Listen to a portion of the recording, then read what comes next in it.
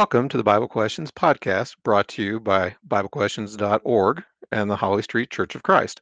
This podcast is dedicated to answering your Bible questions from the Bible. My name is Jeff, and along with Brian, we are the hosts of this program. Hello and welcome to the Bible Questions Podcast. We appreciate you joining us this morning. You have Brian and Jeff along. And Jeff, we just wrapped up a two-part series with Alan Hitchin, our evangelist, where we were talking about the pride of life. And so we thought, hey, why not talk about the opposite of that, humility, right? So we're going to talk about that today. Yes, and certainly will be a good contrast, if you will, pride of life and humility, opposites, if you will, that hopefully our listeners will appreciate the difference, and the importance, at least from God's perspective, of emphasizing the aspect of humility. So if our listeners have not listened to the previous two podcasts, we would definitely encourage them to do that first before starting on this one. Yeah, agreed. And thanks for bringing that up because you're right. I mean, this is a subject where the Bible spends a lot of time talking about, and really we finished our last podcast with Alan talking about, the remedy for the pride of life is humility. And so when we had that two-part series with Alan talking about pride, we were looking at some of those characteristics that are common with pride, such as, just arrogance is kind of another word that can be used for that, or somebody who brags and talks about how great they are. The term puffed up is used in First Corinthians, for instance, and putting ourselves over the needs of others is another way you could look at it. Or in our culture today, we have people that have, we might say, a quote unquote, I must win mentality. In other words, it's all about me. I'm not going to give an inch to anybody else. I won't yield to them. Everything should center around me. Or it could even, kind of have a wider range where we become angry when somebody points out a fault or sin in our life. We don't like to be told we're wrong. Sometimes we look at possessions or just anything in life as mine. So it could be, time, my abilities, my money. Hey, I'm successful because of me. And we looked at some examples with Alan about that when it came to Nebuchadnezzar. And then, sometimes it can be, just a strong desire to be popular, to be desired, or to be followed by others. So it's interesting, Jeff, how when we talked about pride, it can manifest itself in many different ways, can it? Certainly, and in many different settings, in terms of this exaggerated sense of self-worth. Maybe it's on the job. Maybe it's with friends, in school, etc. And so certainly something we need to be on our guard for all the time. Yeah, and as Alan mentioned at the very end of the last podcast, yeah, the antidote to pride is humility. And so that's why, we thought it would be good today to just kind of look at, this godly quality more closely. It is a multifaceted subject in that the Bible has a lot to say about it in different settings, in different contexts, and so forth. And so we'll just kind of, closely look at its characteristics, of course, seeking to learn why it's important. And more importantly, what does the Bible tell us? How can we apply it to our lives? So I guess to start out, let's just talk about, well, what would be a good definition of the word humble or humility? And if you look in the Hebrew, it means gentle, lowly, meek, poor. So, for instance, Moses was called the meekest man in all the earth. And if you looked at Moses, he was certainly very humble. If you look in the Greek New Testament, the New Testament written in Greek, that word is defined as humiliated in circumstances or disposition, base, cast down, of low degree, lowly. And then if you were just to look up a dictionary definition, having or showing a modest or low estimate of one's importance. And Jeff, I like that one because if you think about it, it really starts with not thinking more highly of ourselves, as the scriptures say, right, than we ought to think. And so if you start with that baseline and saying, look, I'm nobody compared to anybody else, I should be submissive to God and so forth. Anyhow, I think it just helps us to understand the word a little bit better. Well, and I like modest because in some ways it's a word that does have some degree of balance, meaning, as you said, you don't want to have an overinflated, puffed up ego. And yet at the same time, you have some degree of, should I say, self-worth that enables you to, go forth and, try to do things because you have some degree of self-confidence. strive to do something better. Again, because you have this sense of self that allows you to try something and not just give up because you're worthless, you're valueless, there's nothing you can do, etc. So there's a little bit of balance in there. Yeah, and I remember a comment you made in our last podcast with Alan about when you think about the good attributes of pride. We talk to our children about when they do well in school. They should be proud of the fact that they had an A on a test or received an A in a class. And I guess really in many respects, pride in that way is a quality that God wants us to have if it is related to being proud of your accomplishments. But the devil wants us to take that further and say, well, I'm great now because I've learned or because I've accomplished. Exactly. Well, and especially if start to exalt yourself over others, as you said, I'm so wonderful, and the converse of that, well, you're nobody. I can use you, I can abuse you, I can ignore you, I can mistreat you, and that's fine because, as you said earlier, it's all about me. Indeed. So, where's a good place for us to start, you think, to talk about this? I tell you what, how about if you read Psalms 113, starting with verse 4, and go down to verse 9. Okay, here it says, the Lord is high above all nations, his glory above the heavens. Who is like the Lord our God, who dwells on high, who humbles himself to behold the things that are in the heavens and in the earth?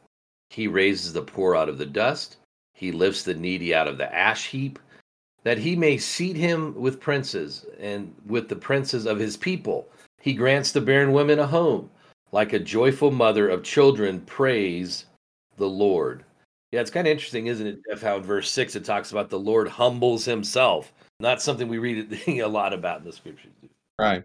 Well, and especially going back to, verse 4, verse 5, the Lord is high above all nations, his glory above the heavens. Who is like the Lord our God, who dwells on high? In fact, that same thought is kind of continued over in Isaiah 57, verse 15. For thus says the high and lofty one who inhabits eternity, whose name is holy. I dwell in the high and holy place with him who has a contrite and humble spirit, to revive the spirit of the humble and to revive the heart of the contrite ones. And Brian, I think there's probably a good point there because, sometimes we get the feeling we're better than the guy next to us. And in some ways, at the same time, we start to exalt ourselves and can even exalt our thinking of, I'm smart, I've figured all this, creation evolution thing out as an example. And yeah, I know this about the creation of the world and evolution is true. And, I don't need God and I can direct my own steps. And, who needs this supreme being, telling me what to do? Like, whoa, hold on a second. We're talking about, as these verses have pointed out, the supreme being creator of the entire universe, and you're just a mere little, less than a speck of dust, sort of vaunting yourself or lifting yourself, or I'm as good as God. I can direct my own world. It's like, no, I don't think so. What do you think about that, Brian? Yeah, I agree. And in fact, as you were saying that, I was thinking about a passage that we didn't put in here because Alan covered it in his section, his at the end of his series on pride, and that was, what do you have that you did not receive? The scriptures tell us God gave us our mental wherewithal to learn and to succeed. So therefore, why would we ever want to attribute it to ourselves? We're simply being stewards of what God gave us, right? Exactly. Another verse, Proverbs chapter 3, verses 33 through 34. The curse of the Lord is on the house of the wicked, but he blesses the home of the just. Surely he scorns the scornful, but gives grace to the humble. And here's another one, Psalms 25, verses 8 and 9. Good and upright is the Lord, therefore he teaches sinners in the way. The humble he guides in justice, and the humble he teaches his way. So, part of this humility, if you will, is the acknowledgement that you don't know everything, that you haven't figured everything out, and you do need someone else to guide you, teach you, particularly when it comes to certainly spiritual things, but also how to live, a good, effective, productive life in this world. Brian, what do you think about that? Yeah, I completely agree. In fact, these passages that you're reading really help to define what humility is. And so we appreciate God giving us clear understanding through his word. All right. Now, there was a parable that Jesus spoke that probably brings us even more into focus. Luke chapter 18, verses 9 through 14. And for our listeners who might not be familiar with that, let me go ahead and read it quickly. Again, Luke 18, starting with verse 9. Also, he spoke this parable to some who trusted in themselves that they were righteous and despised others. Two men went up to the temple to pray, one a Pharisee and the other a tax collector. The Pharisee stood and prayed thus with himself: God, I thank you that I am not like other men, extortioners, unjust, adulterers, or even as this tax collector. I fast twice a week. I give tithes of all that I possess. And the tax collector, standing afar off, would not so much as raise his eyes to heaven, but beat his breast, saying, God, be merciful to me, a sinner. I tell you, this man went down to his house justified rather than the other. For everyone who exalts himself will be humbled, and he who humbles himself will be exalted. Similarly, Proverbs chapter 3, verses 5 through 6. Trust in the Lord with all your heart, and lean not on your own understanding. In all your ways acknowledge him, and he will direct your paths. Do not be wise in your own eyes. Fear the Lord, and depart from evil. It'll be health to your flesh and strength to your bones. This appropriate sense of self-value, humility, if you will, is also required in order to enter the kingdom. We see the opposite in some ways sort of portrayed by the disciples in Matthew chapter 18, verses 1 through 4. Brian, you want to go ahead and read that for us? Yeah, here in Matthew 18, beginning in verse 1, at that time the disciples came to Jesus saying, who then is greatest in the kingdom of heaven? Then Jesus called a little child to him, set him in the midst of them, and said, assuredly I say to you, unless you are converted and become as little children, you will by no means enter the kingdom of heaven. Therefore, whoever humbles himself as this little child is the greatest in the kingdom of heaven. Yeah, certainly it's we see that contrast, with the disciples, that they were trying to elevate themselves, and Jesus sort of corrected them, if you will, by showing them, children and childlike nature. So that kind of brings this part, if you will, to a close in terms of how important this attitude is to being not only a faithful Christian but pleasing to God. Yeah, and it's interesting that very first passage that we looked at in Psalm 113, verse 6, where it talks about God humbles himself to behold the things that are in the heavens and on the earth. We don't often think about God being humble. At least I don't. I guess I should speak for everybody. I mean, he's our creator, right? He's the number one, if you will, in the universe. And yet, we do know that we were created in his image and in his likeness, as we're told in Genesis chapter 1, verse 27. So we were created in his image. Part of his image is humility. And so he makes it clear that it should be part of how we live our lives. And so over in Colossians chapter 3, it talks about that when we are baptized, it says in verse 10, we have put on the new man who is renewed in knowledge according to the image of him who created him. So in essence, we restore our image back to the image of God in which he created us. Verse 12 in Colossians 3 says, therefore, as the elect of God, holy and beloved, put on tender mercies, kindness, humility, meekness, long suffering. And so that, along with like Galatians chapter 5 talks about the fruit of the Spirit, these are all spiritual qualities that makes up God's nature and that he wants to make up our nature. And so Paul goes on in the book of Ephesians chapter 4 that talks about we need to walk worthy of the calling with which we were called. And he goes into more detail on this. So Jeff, could you read that for us? Ephesians 4 verses 1 through 3. Sure. Of course, this is Paul speaking to the Ephesians, or to the Christians in Ephesus. I, therefore, the prisoner of the Lord, beseech you to walk worthy of the calling with which you were called, in all lowliness and gentleness, with long suffering, bearing with one another in love, endeavoring to keep the unity of the Spirit in the bond of peace. So these spiritual qualities are similar to what we just saw in Colossians chapter 3, and once again are part of the nature of God. So you think about humility, of course, meekness, similar word, long suffering, then lowliness over here in Ephesians chapter 4, gentleness. Those are words we're familiar with. Long suffering, in other words, that you are patient with people, those kinds of things. So anyhow, these are just a kind of a sampling, if you will, as to what it means to have a humble disposition. Now, there's also an admonition to those quote unquote younger people to be clothed with humility. So we see that in First Peter chapter 5, beginning in verse 5. Here Peter says, likewise, you younger people, submit yourselves to your elders. Yes, all of you be submissive to one another and be clothed with humility. For God resists the proud, but gives grace to the humble. Therefore, he says in verse 6, humble yourselves under the mighty hand of God, that he may exalt you in due time. And I like Jeff how it uses this word clothed, because we can all relate to putting clothes on, right, around our body. The American Standard Version uses the term gird because, like in the first century, I should say, they would gird up their loins. In other words, they would wear these robes and they would kind of gird them up so they could run, those kinds of things. But anyhow, it's interesting how this word clothe is only used once in the New Testament Greek.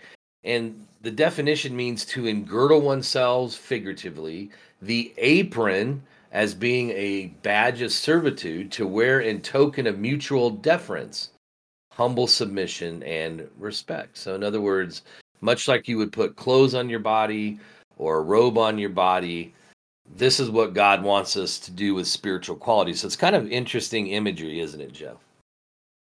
It certainly is. And, not something that we easily relate to in our culture. But, you could go back, I don't know, 100, 200 years with, servants in the household, wore certain things that, designated their role, the things they did, and certainly were, somewhat humble, if you will, in their service.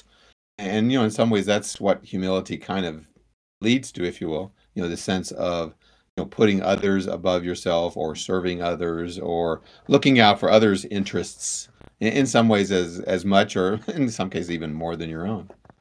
That is so true. And this is a quality that we saw in Jesus's life when he was here on this earth.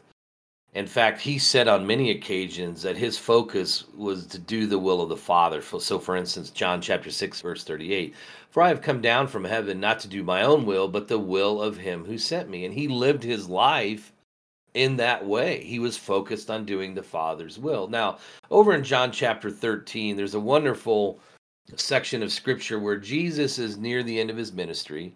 He's not too far away from being crucified on the cross. And he teaches his disciples one, you might say, final or one of the final lessons, but a very important lesson of humility and serving one another. And so after they ate, he took a basin of water, he girded his garments, and he went and washed their feet. And you might remember from that section of scripture, Peter's like, Lord, you won't wash my feet. He couldn't imagine. Like, the Lord's washing my feet? And the Lord said, I will wash your feet or you'll have no part in me, Peter. Because he wanted to teach them a lesson. So beginning in verse 12 of John 13, so when he had washed their feet, taken garments and sat down, he said to them, do you know what I have done to you? You call me teacher and Lord, and you say, well, for so I am. If then your Lord and teacher have washed your feet, you also ought to wash one another's feet. For I have given you an example that you should do as I have done to you. Most assuredly I say to you, a servant is not greater than his master, nor is he who is sent greater than he who sent him. If you know these things, blessed are you if you do them. So what a wonderful lesson from Jesus. Here is our Lord and Savior, yet he was humble enough to wash their feet, to teach them also to serve others. In fact, Jeff, if I could get you to read Philippians chapter 2, it also talks about Jesus was so humble that he was willing to allow himself to be put to death. So Philippians 2, 5 through 11, if you would. Certainly. And consider we're in many ways talking about, with God, the Father, Jesus as the Son, along with the Holy Spirit, creator of everything in this universe. Okay. So with that in mind, let's go to verse 5. Let this mind be in you, which was also in Christ Jesus, who, being in the form of God, did not consider it robbery to be equal with God, but made himself of no reputation, taking the form of a bondservant and coming in the likeness of men. And being found in appearance as a man, he humbled himself and became obedient to the point of death, even the death of the cross. Therefore God also has highly exalted him and given him the name which is above every name, that at the name of Jesus every knee should bow, of those in heaven, those on earth, and those under the earth, and that every tongue should confess that Jesus Christ is Lord, to the glory of God the Father. And Brian, just to elaborate on that just slightly, can you imagine, a being that is outside of space-time, right? All eternity has existed all eternity past, will exist all eternity future, has all power, blah, etc. To basically leave all of that and kind of, I don't know if this makes sense, get squished into a mere human body, knowing in advance that his fellow humans would pretty much, in many cases ignore him or mistreat, abuse, and ultimately kill him. To do that is like extreme humility, I would say. Yeah, I like that point. And when we think about, when some people would ask, well, why? Why would God crucify his own son? Why would God send him? Well, we're seeing one of the reasons here, so that he could teach us how we should live our lives. And of course, it was also because of love. And it was also because it was part of God's plan. And so you're right. It's sort of mind blowing to think Jesus was willing to do this for us sinners who separate ourselves from God because of our own selfishness and pride.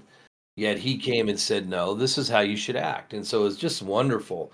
And one final thought here, and that is, this is also a quality that the scriptures teach us that we should have when even correcting or restoring others. So think about somebody that's in sin, or maybe somebody that's a Christian who's fallen away. Well, 2 Timothy chapter 2, verse 24 says, and a servant of the Lord must not quarrel, but be gentle to all, able to teach, patient, in humility correcting those who are in opposition, if God perhaps will grant them repentance, so that they may know the truth, and that they may come to their senses and escape the snare of the devil, having been taken captive by him to do his will. And we see a similar thought in Galatians chapter 6 and verse 1. Brethren, if a man is overtaken in any trespass, you who are spiritual, restore such a one in a spirit of gentleness, considering yourself, lest you also be tempted. So a principle here as well, Jeff, that really shows that God wants us to be conscientious of the fact that we're sinners. So we have no right to be proud and tell somebody else, you need to repent, you're a sinner. Well, we're sinners. And yes, they need to be restored, but we do so in a spirit of gentleness, once again, considering ourselves that we do the same thing. Yeah, very, very good point. And in fact, one that we can, in some ways, slip so easily into, is sometimes we joke about the holier than thou attitude. Yes. It's real easy to see the errors in others and hard to see the, errors that we have ourselves. And so based on that, we may have an exalted sense of, self-value, self-worth, or pride, if you will, particularly when quote unquote, putting someone else in their place, so to speak. Yeah, kind of like the example of the Pharisee and publican, right, that you mentioned earlier. Same concept there. Exactly. So now that kind of segues, if you will, into our next section where, dealing with others, how should this attitude of humility, manifest itself in the relationship that we have with others? And, let's sort of start kind of broadly, in terms of, how we deal with, humanity in general. Romans chapter 12:16 kind of gives some insight into that. Be of the same mind toward one another. Do not set your mind on high things, but associate with the humble. Do not be wise in your own opinion. Similarly, putting the interests of others before ours. Philippians chapter 2:3-4. Let nothing be done through selfish ambition or conceit, but in lowliness of mind, let each esteem others better than himself. Let each of you look out not only for his own interests, but also for the interests of others. Brian, also, we want to do Romans chapter 12, verses 11 and Romans 12, verses 10 and 11. Sure. Here it says, be kindly affectionate to one another with brotherly love and honor, giving preference to one another, not lagging in diligence, fervent in spirit, serving the Lord. Now, we can see this kind of humility needing to be manifested not only in general, but also in a number of specific circumstances. For example, if we go over to Ephesians chapter 5, verses 28 through 30, we see how it shows up in the marriage relationship. Beginning with verse 28. So husbands ought to love their own wives as their own bodies. He who loves his wife loves himself. No one ever hated his own flesh, but nourishes and cherishes it, just as the Lord does the church. For we are members of his body, of his flesh, and of his bones.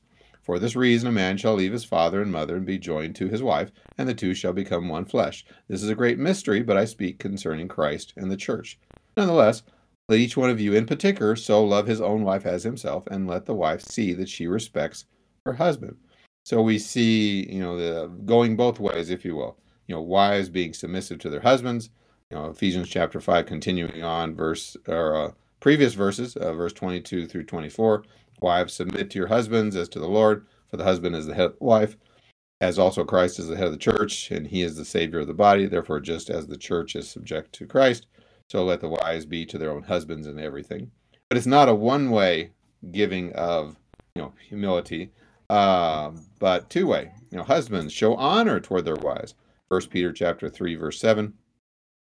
Husbands likewise dwell with them with understanding. Give honor to the wife as to the weaker vessel, and as being heirs together of the grace of life, that your prayers may not be hindered. Similarly, Colossians chapter 3, verse 9. Husbands, love your wives, and do not be bitter toward them. So we see it going in both directions.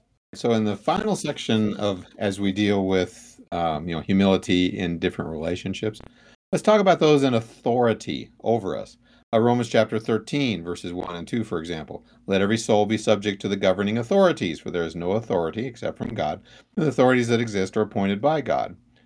Therefore, whoever resists the authority resists the ordinance of God, and those who resist will bring judgment on themselves.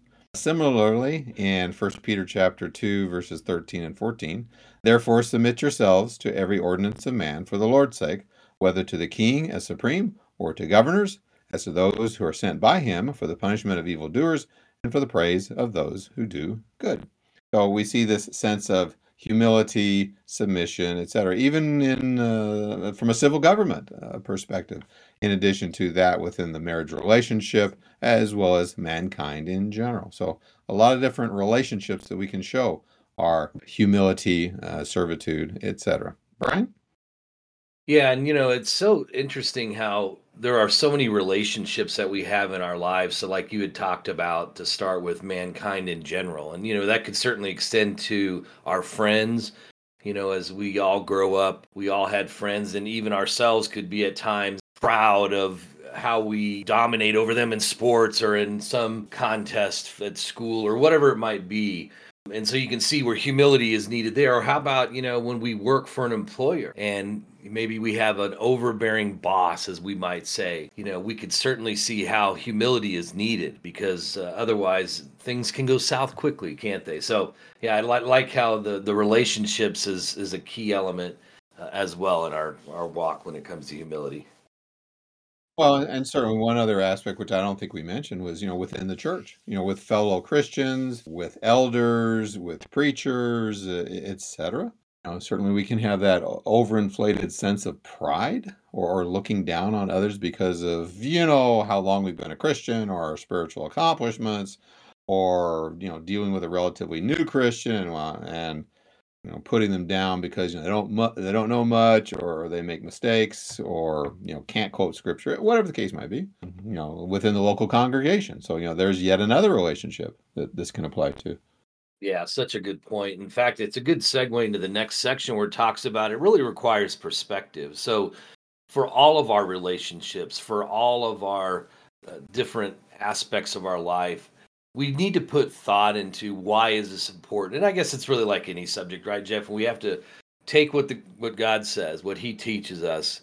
We have to internalize it and reflect on it, understand why it's important, and then how we can apply it to our lives. And so, one of the things that Alan focused on in our two-part series on pride was that, God has given us everything.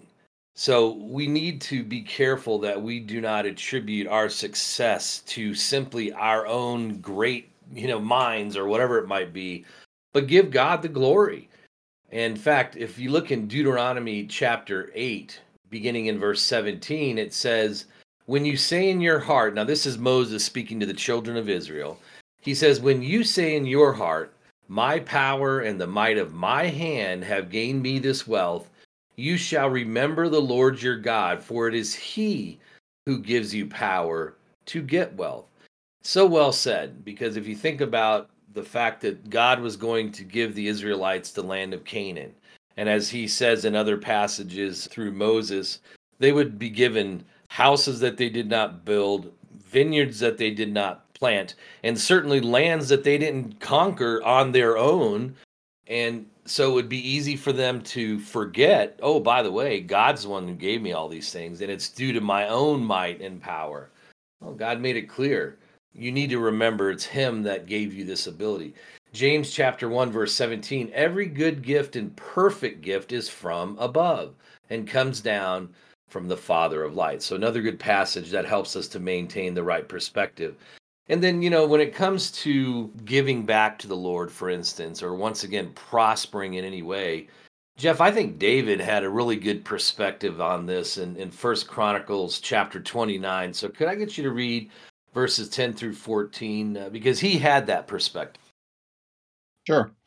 Therefore David blessed the Lord before all the assembly, and David said, blessed are you, Lord God of Israel, our Father, forever and ever. Yours, O Lord, is the greatness, the power, and the glory, the victory and the majesty. For all that is in heaven and in earth is yours. Yours is the kingdom, O Lord, and you are exalted as head over all. Both riches and honor come from you, and you reign over all. In your hand is power and might. In your hand it is to make great and to give strength to all. Now therefore, our God, we thank you and praise your glorious name. But who am I, and who are my people, that we should be able to offer so willingly as this? For all things come from you, and of your own we have given you. So here we have a section of scripture where David had asked the Israelites to bring gifts, if you will, to help build the temple. And the people did very generously donate their metals, all these different things that could be used to help build the temple. Now, David wouldn't build it himself, his son Solomon would. But that's what led to this prayer. After they brought so much, David actually had to tell them to stop bringing things. They had enough, but he kind of showed here, that he understood that while they were able to bring these things to build the temple, it wasn't really them. In fact, if you think about us as human beings on earth in general, we're in essence like lessees of the land that God created, this world that God, through Jesus, created. And so we want to always keep that perspective that, what? We only benefit because God blessed us with an earth where we can take raw goods and turn it into products. We can develop our minds and be hired in a particular occupation and earn money because of the minds that God gave us to learn. So anyhow, Jeff, I guess this is kind of a broad subject as well, right, when it comes to perspective, but I just like how these few verses tell us, hey, it's not because of you. So be careful not to attribute it to yourself. Well, and you make a good point, because sometimes our accomplishments through God-given talents do allow us to have some degree of success, from a career perspective, from a money perspective, from a fame perspective, etc. As we say, sometimes that can go to our heads. But if we just, as you said, stopped and realized that success, our ability to think, in many ways, a lot of the opportunities that come to us really are all God's, as the creator. And we're just sort of here, using his gifts, his abilities, etc. And hopefully to his glory and not to our own. Yeah, that is so true. As you were talking about Deuteronomy chapter 8, do not say in your heart, my power and the might of my hand have gained me wealth. As you were reading that, I was reminded of Nebuchadnezzar. Briefly, over in Daniel chapter 4, Nebuchadnezzar, I guess, had a dream. Daniel interpreted the dream about, Nebuchadnezzar, needed some degree of humility. But it turns out, and of course, Nebuchadnezzar, king over Babylon at that time, super empire, large, etc. He was walking on the roof of the royal palace, verse 29. Verse 30, I like it especially. And the king said, "Is not this great Babylon, which I have built by my power as a royal residence and for the glory of my majesty?" In verse 31, while the words were still in the king's mouth, there fell a voice from heaven, "O King Nebuchadnezzar, to you it is spoken, the kingdom has departed from you." Of course, verse 32 and verse 33 goes on to talk about him being punished for his great swelling pride and lack of humility, even after having been warned about it. So I thought I'd go ahead and add that to the mix of having a proper perspective. Yeah, and that certainly wasn't uncommon for leaders, right? And we saw the same thing with Herod in Christ's time, where once again he wanted to attribute all this greatness to himself. And of course, he also was punished by the Lord and humiliated, or if you will, humbled, I should say. True. And I guess the key point, with all these warnings is, we need to, police ourselves. So the Lord doesn't have to humble us or punish us or ultimately, send us to hell for eternity. Yeah, one other quick thought, and that is, when you see like a professional athlete or you see a professor in a university or something like that, I think where people also can forget is they develop some basic skills that God gave them. So somebody that's more inclined to athletics or somebody that maybe has a high IQ and they will develop it. Maybe they study, or in the case of an athlete, they work and they practice and they do all of these things. They put in the right amount of effort. They have the diligence that God teaches us we should have. And therefore, they either refine or expand their skills. And I think it lends itself then at that point to say, well, then look at that. Look at all this work I put in. And it can become easier once again to start attributing it to ourselves. True. Good points. Okay. So one way of expressing humility, if you will, is being able to seek help, seek assistance when needed, as well as being able to accept rebuke and being willing to admit you've done wrong and ask for forgiveness. So, for instance, requesting assistance from others. It can certainly be humbling, if you will, to ask for assistance when you need it. And, assistance could come in any number of different forms. Could be, you need some help with respect to some money, or you need some help with respect to, taking care of some things around the house, food, etc.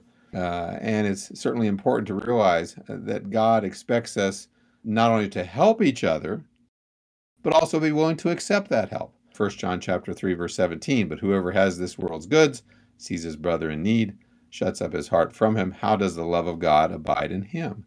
And certainly if you have a degree of humility, you'll be able to accept that help graciously. Luke chapter 3, verse 11, but he who has 2 tunics, let him give to him who has none. He who has food, let him do likewise, etc. So being willing to humble ourselves and admit we need some help, whether it's, physical assistance or, maybe even it's instructions. Like, I don't know what this means. Can you potentially show me what this means or teach me, etc. So like accepting assistance. How about being willing to accept rebuke? Proverbs chapter 13, verse 18, poverty and shame will come to him who disdains correction, but he who regards a rebuke will be honored. Tell you what, Brian, you going to do Proverbs 15, verses 31 through 33? Yeah, here it says, the ear that hears the rebukes of life will abide among the wise. He who disdains instruction despises his own soul, but he who heeds rebuke gets understanding. The fear of the Lord is the instruction of wisdom, and before honor is humility. Right. And certainly we would understand that these rebukes are, merited. You did something you shouldn't have, said something you shouldn't have, failed to do something you should have, etc. And someone comes to you and says, "Hey, this isn't right. You should have," etc. And of course, if we're prideful, we'll go, "Ha, well, who are you telling me what to do? I know better," etc. Whereas the spirit of humility will go, "All right, let me think about that. You know what? Yeah, you're right. I should have done things differently." And finally, kind of as part of that, being willing to ask for forgiveness, be willing to say, I'm sorry. Can you forgive me? The prideful person, oh man, that's got to be painful. But the humble person go, yeah, you're right. I did wrong. I'm sorry. Shouldn't have done that. Can you forgive me? Etc. Certainly, like Luke chapter 17, verse 3, as an example, take heed to yourselves. If your brother sins against you, rebuke him. And if he repents, forgive him. Similarly, Matthew chapter 18, verse 15, if your brother sins against you, go tell him his fault between you and him alone. If he hears you, you have gained your brother. Certainly the humble will understand that it is more important to resolve an issue than to worry about your pride being hurt. And similarly, not only with one another, but also with God. 1 John chapter 1, verse 9, if we confess our sins, and that's to God, he is faithful and just to forgive us our sins and to cleanse us from all unrighteousness. So, here's some other practical ways that you can, cultivate an attitude of humility, of being able to ask for help, being able to accept rebuke when it's, warranted, being able to say you're sorry and ask for forgiveness when you have done wrong. Brian? Yeah, and all of these can involve a level of embarrassment, certainly to the point you made early on about assistance. Sometimes people, I would say, almost overthink it in the sense that, well, if I have to ask for help, they'll think I'm not managing my money well, or and we can start literally judging how other people will view us when the point is, do you need the help? Then ask, because the Bible does want us to help each other. Or to your point about how we would respond if we are rebuked or someone points out where we might be in sin. Yeah, it's easy to say, well, you're a sinner as well. But the point is that if you can just accept it, embarrassing or not, it serves a purpose. And most likely, the person that's pointing it out isn't trying to humiliate you. They're just trying to keep you in a right relationship with God. And so anyhow, we just have to, what do you say, swallow our pride. Exactly. Yes, indeed. And we have those phrases that indicate that kind of the difficulty of, when pride gets in the way of us doing what we need to do. One final section here, and then we'll get into the questions that people have submitted on this subject. And that is that, God's made it clear that he will bless the humble and he will punish the proud. It could be in this life or it could be in the judgment. But just a couple of Psalms and Proverbs that really touch on this. Psalm 18:27, for you will save the humble people, but will bring down haughty looks. Psalm 147:6, the Lord lifts up the humble. He casts the wicked down to the ground. Psalm 149:4, for the Lord takes pleasure in his people. He will beautify the humble with salvation. And then, Jeff, how about Proverbs 3, verses 33 and 34? Certainly. Curse of the Lord is on the house of the wicked, but he blesses the home of the just. Surely he scorns the scornful, but gives grace to the humble. Yeah, and one other final contrast as far as the Psalms and Proverbs is in Proverbs chapter 29:23. A man's pride will bring him low, but the humble in spirit will retain honor. So these are just a few examples. There are many Psalms and Proverbs that often draws a contrast within the same verse between the proud and the humble and what God thinks about it, and ultimately what he will do to those of those two mindsets. So the other thing is, in the New Testament, Jesus talked about this as well. So for instance, in Matthew chapter 23 and verse 12, Jesus said, whoever exalts himself will be humbled, and he who humbles himself will be exalted. So once again, contrast. James 4:10 says, humble yourselves in the sight of the Lord, and he will lift you up. And then finally, we know and learn that true honor and spiritual life comes through humility. So Proverbs chapter 22 and verse 4, by humility and the fear of the Lord are riches and honor and life. And so all these passages that we looked at made it very clear what God prefers. In fact, Jeff, I'll just go back to one of the very first passages that you talked about, and that is as it relates to, the importance of humility to God, where he said in Isaiah 57 that I will dwell in the high and holy place with him who has a contrite and humble spirit, to revive the spirit of the humble and revive the heart of the contrite one. So God not only prefers that, he requires it, and he will bless us and be there for us when we are of a humble spirit. Brian, you can see that, certainly in a practical sense, where, if God through, revelation in the New Testament tells us, these are things you need to do to have a good life. These are things you need to stay away from, to avoid, destroying your life. These are the things you need to do to please me, etc.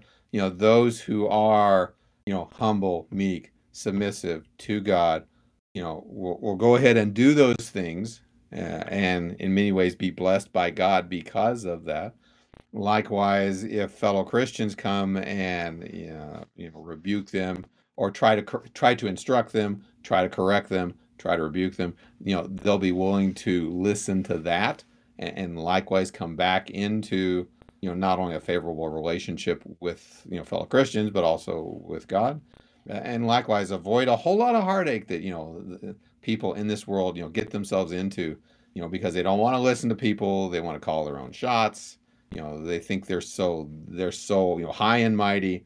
They don't need anybody else telling them what to do, etc. Now, I think you said we're transitioning over to some questions as we start to wrap stuff up. Yeah, we have a couple questions that have been submitted on this subject. So the first one for you, Jeff, comes from Edward. And he asked, what sin did Satan commit to be thrown out of heaven? He says, I was told it was pride. Yeah, this is a good question. And unfortunately, the scriptures only give us limited insight into the origins of Satan or the devil. And there's not a whole lot of information there. But from what we're told, it seems relatively okay to say that he was probably an angel, had freedom to choose, between obeying God or rebelling against him.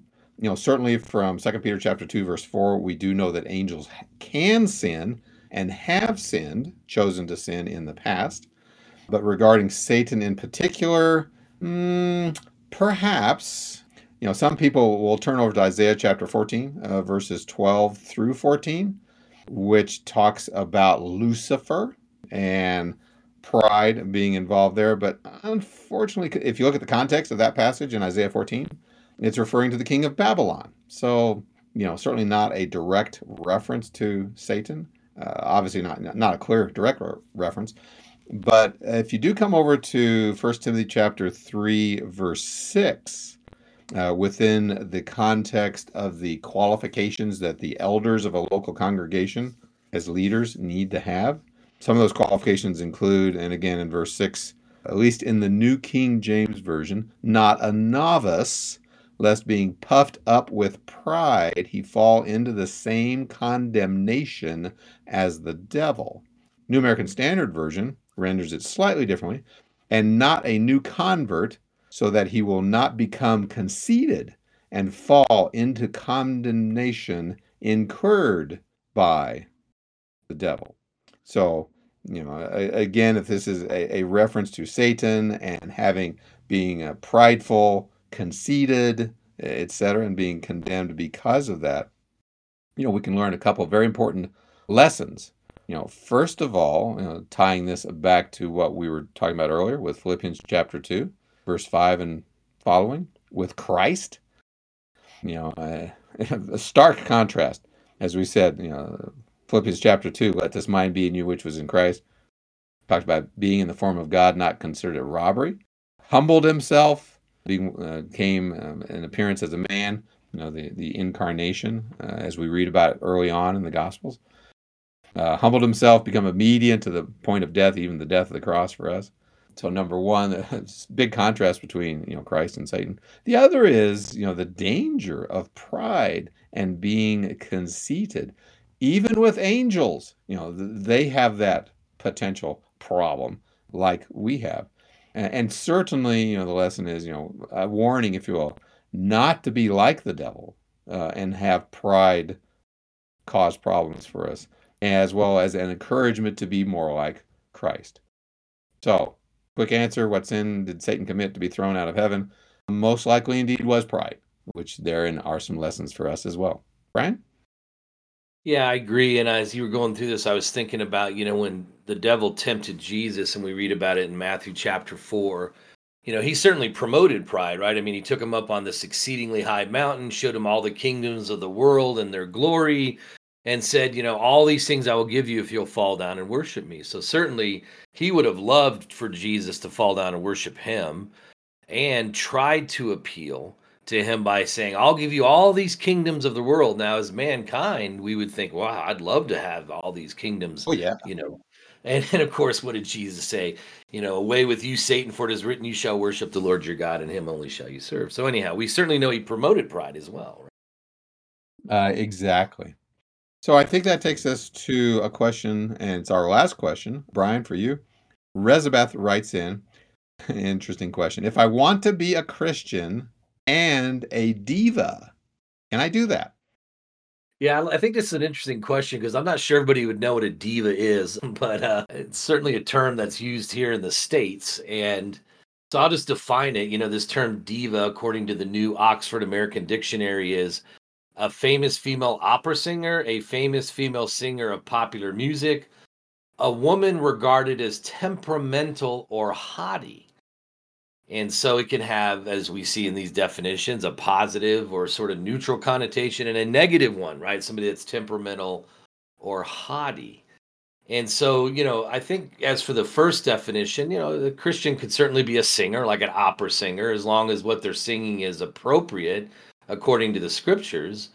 But as far as that third definition, temperamental and haughty, which is really, once again, the more common definition, at least that we see here in the United States, is certainly not a characteristic that should be part of a Christian's life. And so I'll just give a couple passages. Proverbs chapter 16, verse 18. Pride goes before destruction, and a haughty spirit before a fall. James 4:6 says in part, God resists the proud, but gives grace to the humble. And then, like we talked about, Luke 14:11, whoever exalts himself will be humbled. Whoever humbles himself will be exalted. Now, certainly when it comes to performers and entertainers, it's very easy for them to fall into this trap of, once again, being full of pride, being temperamental and haughty, as this definition says, as we've studied throughout. That's not what God wants us to see. He expects us to be humble. And, we've talked about passages like Colossians 3:12, 1 Peter 5:5. He wants us to be kind, Romans 10:10, or Romans 12:10, Philippians 2:3. And so certainly being a diva, once again, based on that third definition, that would be contrary to these godly qualities. So, Jeff, I guess the answer is no, unless you're saying it's just a famous singer and you're singing appropriate things. Yeah, I like that. Well, and with as at least reported by the news, some of these celebrities are just, outrageous in terms of their attitudes and how they treat people and how they expect people to, treat them and put them up on a pedestal. And, you can kind of see that sort of, glamour, fame, fortune, easily going to their heads, which is just totally opposite of what God would have us to do. But even in our own, local, if you will, circumstances, we can get into, the attitude, well, I've done something special. Oh, I got some special recognition at work. Oh, I've done some studying, and oh, I'm getting pretty smart now. Well, watch out, be careful. That sense of pride is potentially starting to rise up and will sort of poison your relationship, not only with others, but also with God. Brian, any other thoughts before we wrap it up for the day? Yeah, I appreciate that point because you're right. It's about awareness, isn't it? And caution and all that. Yeah, I'll just say that hopefully the two-part series that we did with Alan on Pride of Life and this, podcast that we did on humility really kind of helps paint the picture, as we might say, from a spiritual perspective as to why pride is so destructive and why humility is so graceful, if you will, and so appropriate for the Christian life. And so, yeah, appreciate your thoughts, Jeff, and hopefully our listeners have found benefit in these passages that talk about it. Thank you, Brian. Appreciate that. And for our listeners, as always, we'd like to refer you back to our website at BibleQuestions.org for additional information. In this particular case, under the topics menu item, you've got the twin topics of under H for humility and under P for pride. For additional scriptures for your study, and application to your life to be pleasing to God. Thank you for listening to this edition of the Bible Questions Podcast. We invite you to visit our website, BibleQuestions.org, where you can submit a Bible question to be answered. And you can also search archives where we have answered several hundred Bible questions over the years. Our website also has a host of free Bible study material, free correspondence courses, as well as sermons and a host of other material. Please stop by and check it out.